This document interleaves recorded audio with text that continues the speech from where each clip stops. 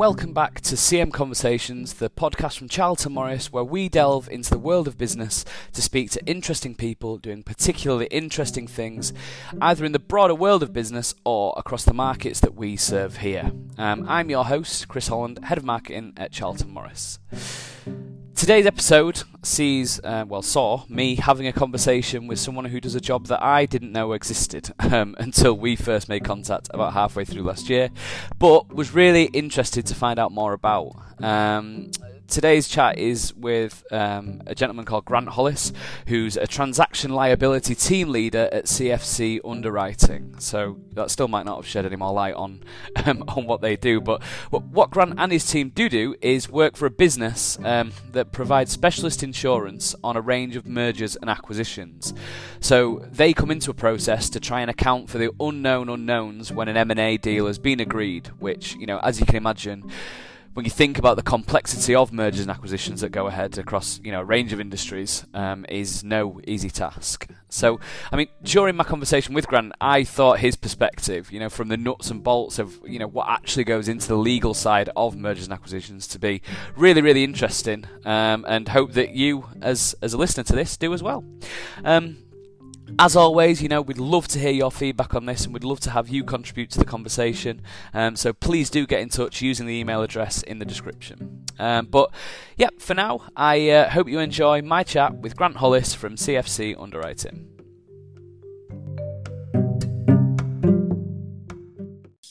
So, Grant, firstly, thank you very much for agreeing to have a chat with me today for CM Conversations. It's really appreciated.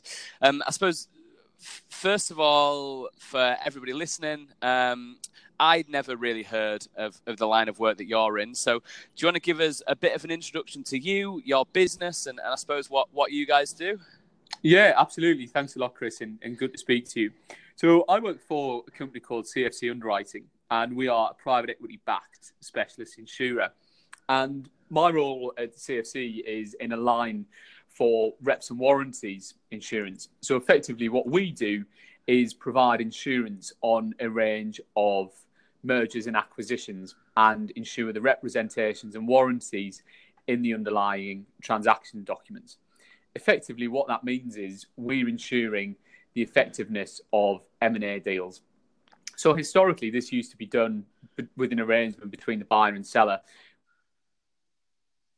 The insurance market has stepped in for various reasons to help facilitate this. Right. Okay. So on that then, am I right in thinking? So in your role, are you sort of responsible for not assessing the validity of an acquisition? So you step in once the agreement has already been made to acquire a business. Is that right? Yeah, absolutely. That's right, Chris. So where we come in the process is generally the M&A deals, these days largely happen by auction, although we do see a lot of proprietary acquisitions as well.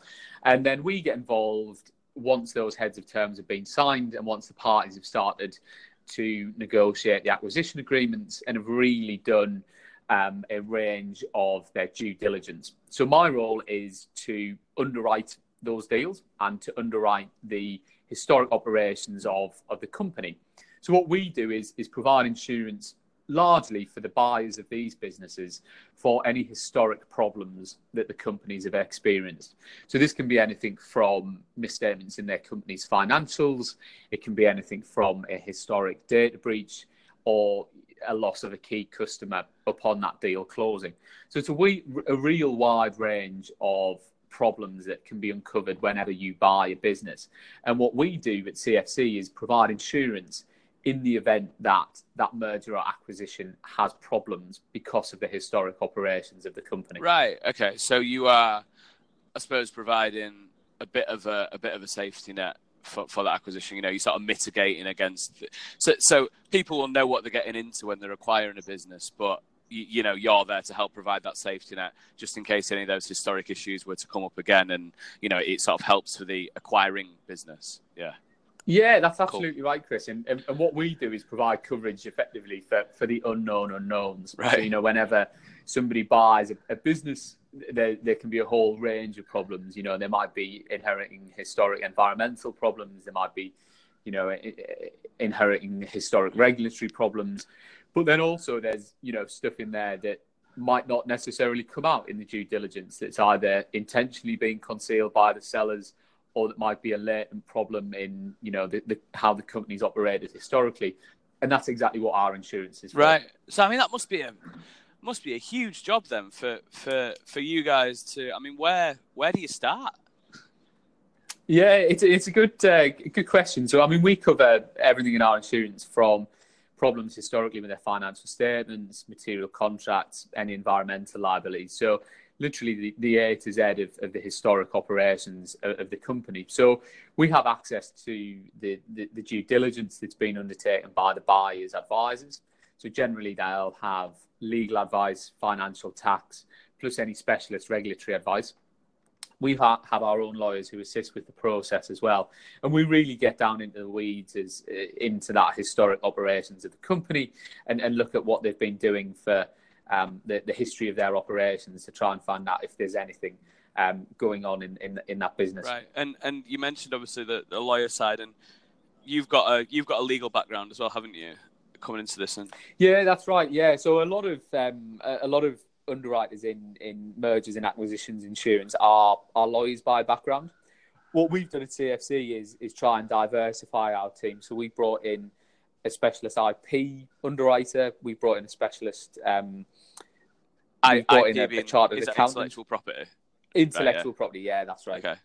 We brought in a chartered accountant who used to be an investment banker, and we brought in a specialist oil and gas underwriter as well. So we've really tried to kind of build out some specialism there, because these deals are quite, specific in terms of what due diligence has been done. So it's very important for us to have those specialists at hand. And do you, I mean, obviously not asking for any ins and outs or confidential info, but I mean, do you work on, you mentioned oil and gas, but do you work on specific industries and markets, or is it quite widespread, the type of businesses that you tend to see working with?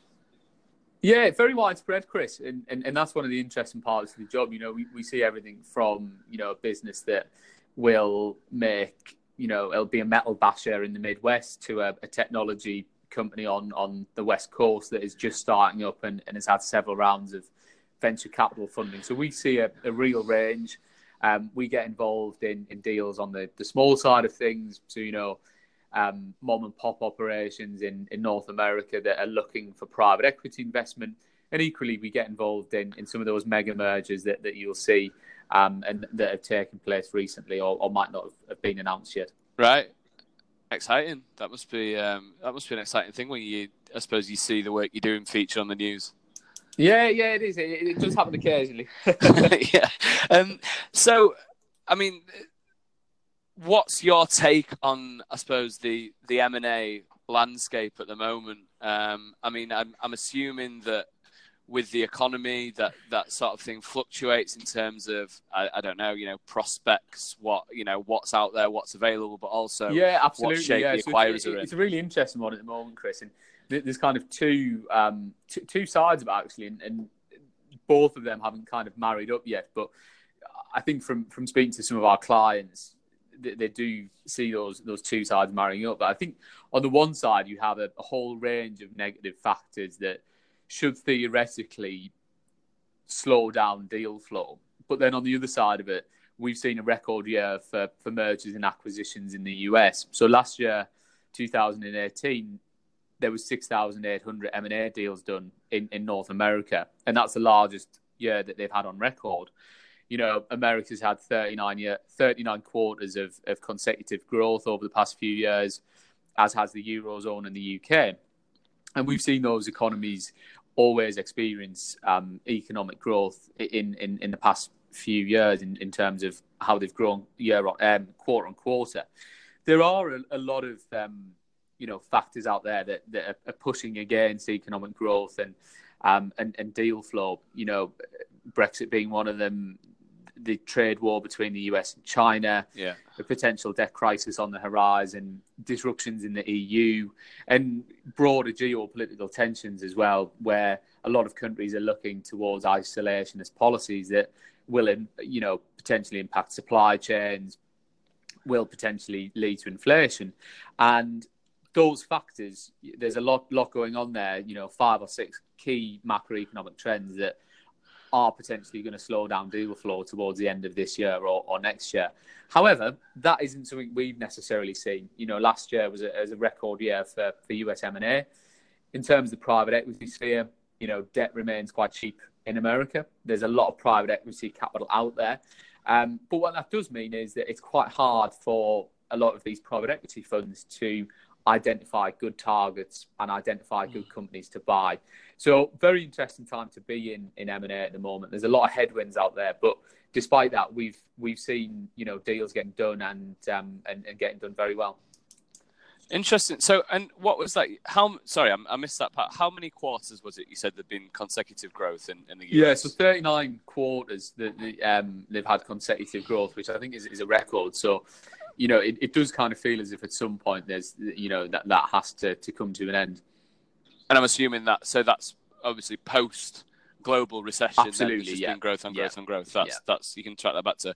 I mean, it's interesting that you mentioned then. Obviously and this, correct me if I'm wrong, but just something that I've thought here, that obviously the world is a bit of a tumultuous place at the moment, and you mentioned the sort of to that's a bit of an understatement potentially, but and you mentioned obviously there's things like Brexit and lots of unknowns, and that could potentially put off companies from making acquisitions. But could it be that companies might look to go down an inorganic growth route before these sorts of things hit for sort of consolidation? You know what I mean? To sort of be as strong as possible to then weather the storm, whether that being through, I don't know, diversifying service lines, diversifying assets, or maybe just taking out some competition so that when the bad times potentially do and will eventually hit, they're better placed to get through it because they've got,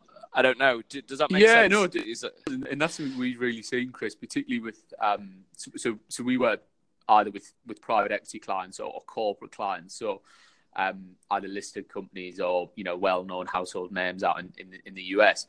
And what we've seen is a lot of corporate acquirers, so some big household names that you've seen, actually do a lot of defensive acquisitions, so buying up smaller competitors to show some sort of growth on their balance sheet because they can't necessarily get that organically. So we certainly have seen that when people are concerned about hard times, that theoretically you should think that the deal flow should slow down, and to a large extent it will. There are certain industries and certain companies out there who will go on a bit of an acquisition spree when there is a slight downturn to demonstrate some element of growth. Yeah, I mean, so obviously with our business, I mean, we cover industrial, medical, and life sciences, and I think in the medical space, it's a constant world of acquisitions. Yeah. Maybe more than the others, because it's all about new technology and getting acquired. But it was interesting pre the sort of oil and gas downturn when I think that was happening. I obviously you mentioned the term there, like defensive acquisitions. That's obviously something that was going on there. Like people saw the crash coming and thought, look, maybe my mom and pop, as you say, small business in West Texas isn't going to survive this, but maybe if I'm part of something bigger, absolutely. Even if they are laying people off, then maybe we'll just about get through it without having to close the doors. Yeah, absolutely, that's right. And one of the things that we're seeing at the moment is that, the environment where there's a lot of private equity money out there, this is trying to find a home in types of mergers and acquisitions. And it's actually quite hard for a lot of private equity funds to identify good companies to buy at the moment. And as a consequence of that, the valuation and the prices of these companies get pushed up. So, if people historically were paying 10 times an EBITDA multiple when buying it, they might now be paying 14 or 15 times. And as an insurer, that's an interesting position for us to be in, because we are then potentially facing deals where they're potentially paid too much and are then looking for some form of recourse. So the general economics of a deal as well kind of forms part of our underwriting, where you look at it from a common sense perspective to think, has this company made any money historically? Why are they paying so much for it? So that's part of the process as well there, Chris. Right. Okay. I mean, that was an interesting point you said there as well. Like saying it's hard to find good companies to buy at the moment. So does that mean that it's almost a seller's market then? That if you are, I don't, it, why is that? Why is that just sort of coincidence? Is it because I mean, surely as new technology emerges in different markets, it would just be acquired, wouldn't it? But is the sort of broader, I don't know, are the broader things at play that means that that's happening less, or why is it harder to find good Yeah, companies to buy? sure. I think it's purely because there's a lot of money chasing companies, and there's certain sectors that are quite attractive at the moment, and there's a lot of private equity funding out there. A lot of our private equity clients in North America are raising new funds, and their investors expect a return for that, and to get a return they need to find acquisitions to happen, and there's only so many businesses that you can buy. So I think it's a case of supply and demand at the moment. Debt is right. Quite cheap in the US, which makes financing these acquisitions a lot easier as well. So I think it's those kind of trends that are making it a bit of a seller's market at the moment. Right. Okay. So I suppose that's it. It's a perfect time to launch something, is it then, and get going with it and get your business sold and, get out and buy your boat. Absolutely, yeah. And that's one of the reasons, people, we've seen use reps and warranties insurance is that, historically sellers used to have to leave aside money post sale in case there was any breaches of reps and warranties. And what reps and warranties insurance does now is it allows them to effectively leave behind a very small pot of money and look to the insurance instead. So from a financial engineering perspective, it makes the deal a lot more attractive and a lot smoother to execute. Right, I think that's the first time I've heard the term financial engineering. I quite like that. That's cool. There you go. And when you say, sorry, again, just me being naive probably, but when you say reps and warranties, what's reps? Yeah, sure. So that's the representations and warranties in the agreement. So in the UK, it's warranties and indemnities, and they effectively speak to. They're effectively a set of statements around the historic operations of the company. Right. So they'll say, the financial statements reflect in all material respects the historic operations of the company. And then if there's any problems with that particular rep that the sellers are making, that's when we as insurers step in. So with the... I suppose with the sort of emergence of companies like you guys and offering the service that you offer, because I know that it's not just this, is it, that CFC offering you offer insurance on a whole range of different things, but I suppose you must facilitate more mergers and acquisitions, and you must make life easier for the buyers, because I suppose, like you said, if you're sort of preparing for the unknowns from their side, then if they were previously having to do that themselves, then I'm assuming that they would have had to put a huge amount of money to one side occasionally. Yeah. And that could that even have impacted the validity of the acquisition itself with the amount of money they had to absolutely, Chris. I think as well what you're seeing now, when we spoke before around some of those economic headwinds, it creates a lot of uncertainty. And it really being a seller's market, buyers just want to get in and get the deal done and make sure the parties are signed up so they can acquire the business. And what we have really sold ourselves on is using this as a deal facilitation tool. So actually, we can make the process of buying a business a lot smoother than it might have historically been. And it's kind of using the insurance and using representations and warranties insurance as a deal facilitation tool as well, to help get those deals through. And what we've seen is a lot of private equity clients and a lot of our corporate clients really use it because of some of those uncertainties in the market and wanting to get deals done quite quickly. So if a company looking to sell have maybe got a list of suitors, then the buyer having you guys on side could actually make them push them to the front of that queue, as it were. Yeah, they could make because it'll get done faster. And obviously, if you're selling your business, you want that done quickly, don't you? You don't want it to be a long, drawn out 3, 4, 5 year-long process. Absolutely. You want it to happen. Yeah, absolutely. And for sellers as well, what this means is rather than leaving $10 million behind on a deal, they can, leave a much smaller amount. And then, as you mentioned before, once that company's sold, go off and buy that boat that they've worked hard for. Yeah. Yeah, absolutely. Yeah. I think we're all looking forward to our boats. And so obviously you don't come into the process, or perhaps you do sometimes, but you mentioned the majority of the time you come into the process sort of after the agreement's already been made for the acquisition to be done. But I mean, what sort of things, you've always got very good insight into this, what sort of things sort of should people look out for, or would people look out for when analysing a proposition or a potential acquisition? Yeah, absolutely. So whenever we work with buyers who are acquiring businesses, we'd expect them to kick the tires on a number of areas. And where we see claims as insurers, we would expect the diligence to have been done as well. So we see them, we would expect them to kick the tires on, so that they know that when they buy the business, that the customers that the company currently have are going to be there after that acquisition and after they bought the company, so there's no loss in revenue.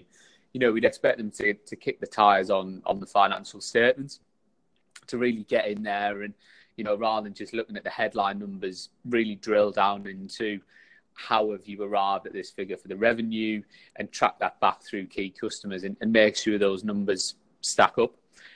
Depending on the industry as well, it really varies. So when we work with guys on the West Coast who are buying software businesses, we'd expect some kind of technology diligence to look for any potential flaws or glitches in that software, or the use of any sort of open source code, or any problems that there might be with that underlying software. If the guys are buying, a metal basher up in Detroit, we'd expect some kind of review of the equipment and assets of the business. So, when you go and buy this business that makes widgets, that the equipment can make the widgets as you'd expect. So it's really working through that whole list of issues, and there can be a number, and it varies really sector by sector. But effectively, we'd expect them to kick the tires on a number of areas when buying a business. And I suppose one area that, last year, I think everybody in Europe, at least, really enjoyed the GDPR process and are looking forward to that coming up again when the powers that be decide that there's another change for that. And there's different arguments as to when something similar is going to come in the US and maybe even globally, but that's another conversation. But how big a factor is data quality and data validity in sort of M&A?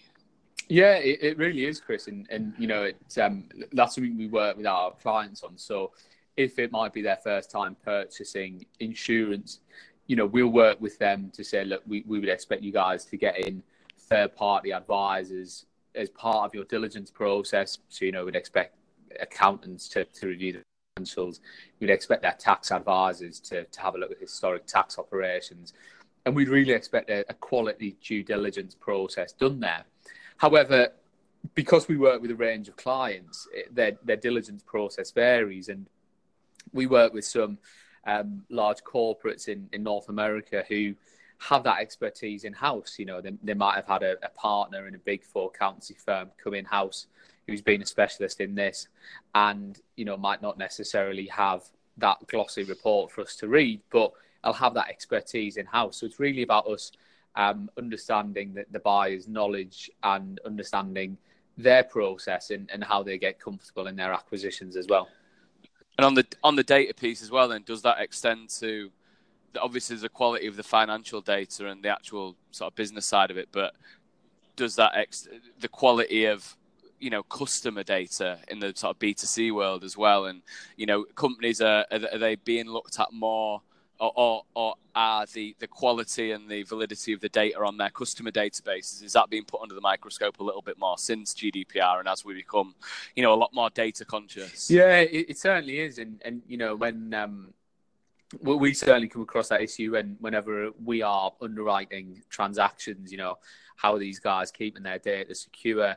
how is it kept safe, and that's particularly pertinent in areas where you have a lot of sensitive information industry, which is highly regulated out in the US, where that data is expected to be kept confidential. And we've seen various class actions in there for, either erroneous disclosure of data or historic problems where that data is being leaked or not protected properly. So yeah, you're absolutely right, Chris. It is a massive area to be aware of.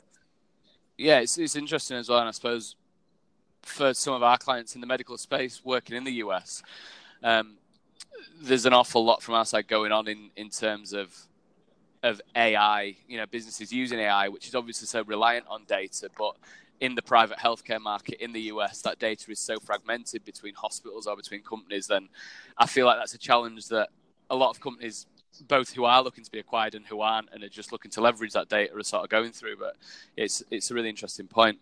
But look, I mean, Grant, I think that's a lot of questions from me, and I sort of really appreciate your time with this. I'm sure that from when we get everybody listening to this, there'll probably be a lot more questions coming in. So I might be knocking on your door again and asking to do a follow up to address some of those. Yeah, no bother. Well, very good to speak to you, Chris, and more than happy to chat again. So that was Grant Hollis from CFC Underwriting talking about what he and his team look at when they're underwriting M&A activities in the range of different markets that they serve, and how they look to prepare for the unknown unknowns. What did you think? Have you been through a merger or acquisition process and encountered the issues that Grant mentioned? Was I alone in my ignorance of the existence of this role in the M&A process? We are really, really interested in hearing your comments and thoughts on this conversation and any of the others in the series. So please do get in touch with us and offer your thoughts using the email in the description. That's all from me for today, and from CM Conversations. So until next time, thanks a lot for listening, and thanks again to Grant from CFC Underwriting.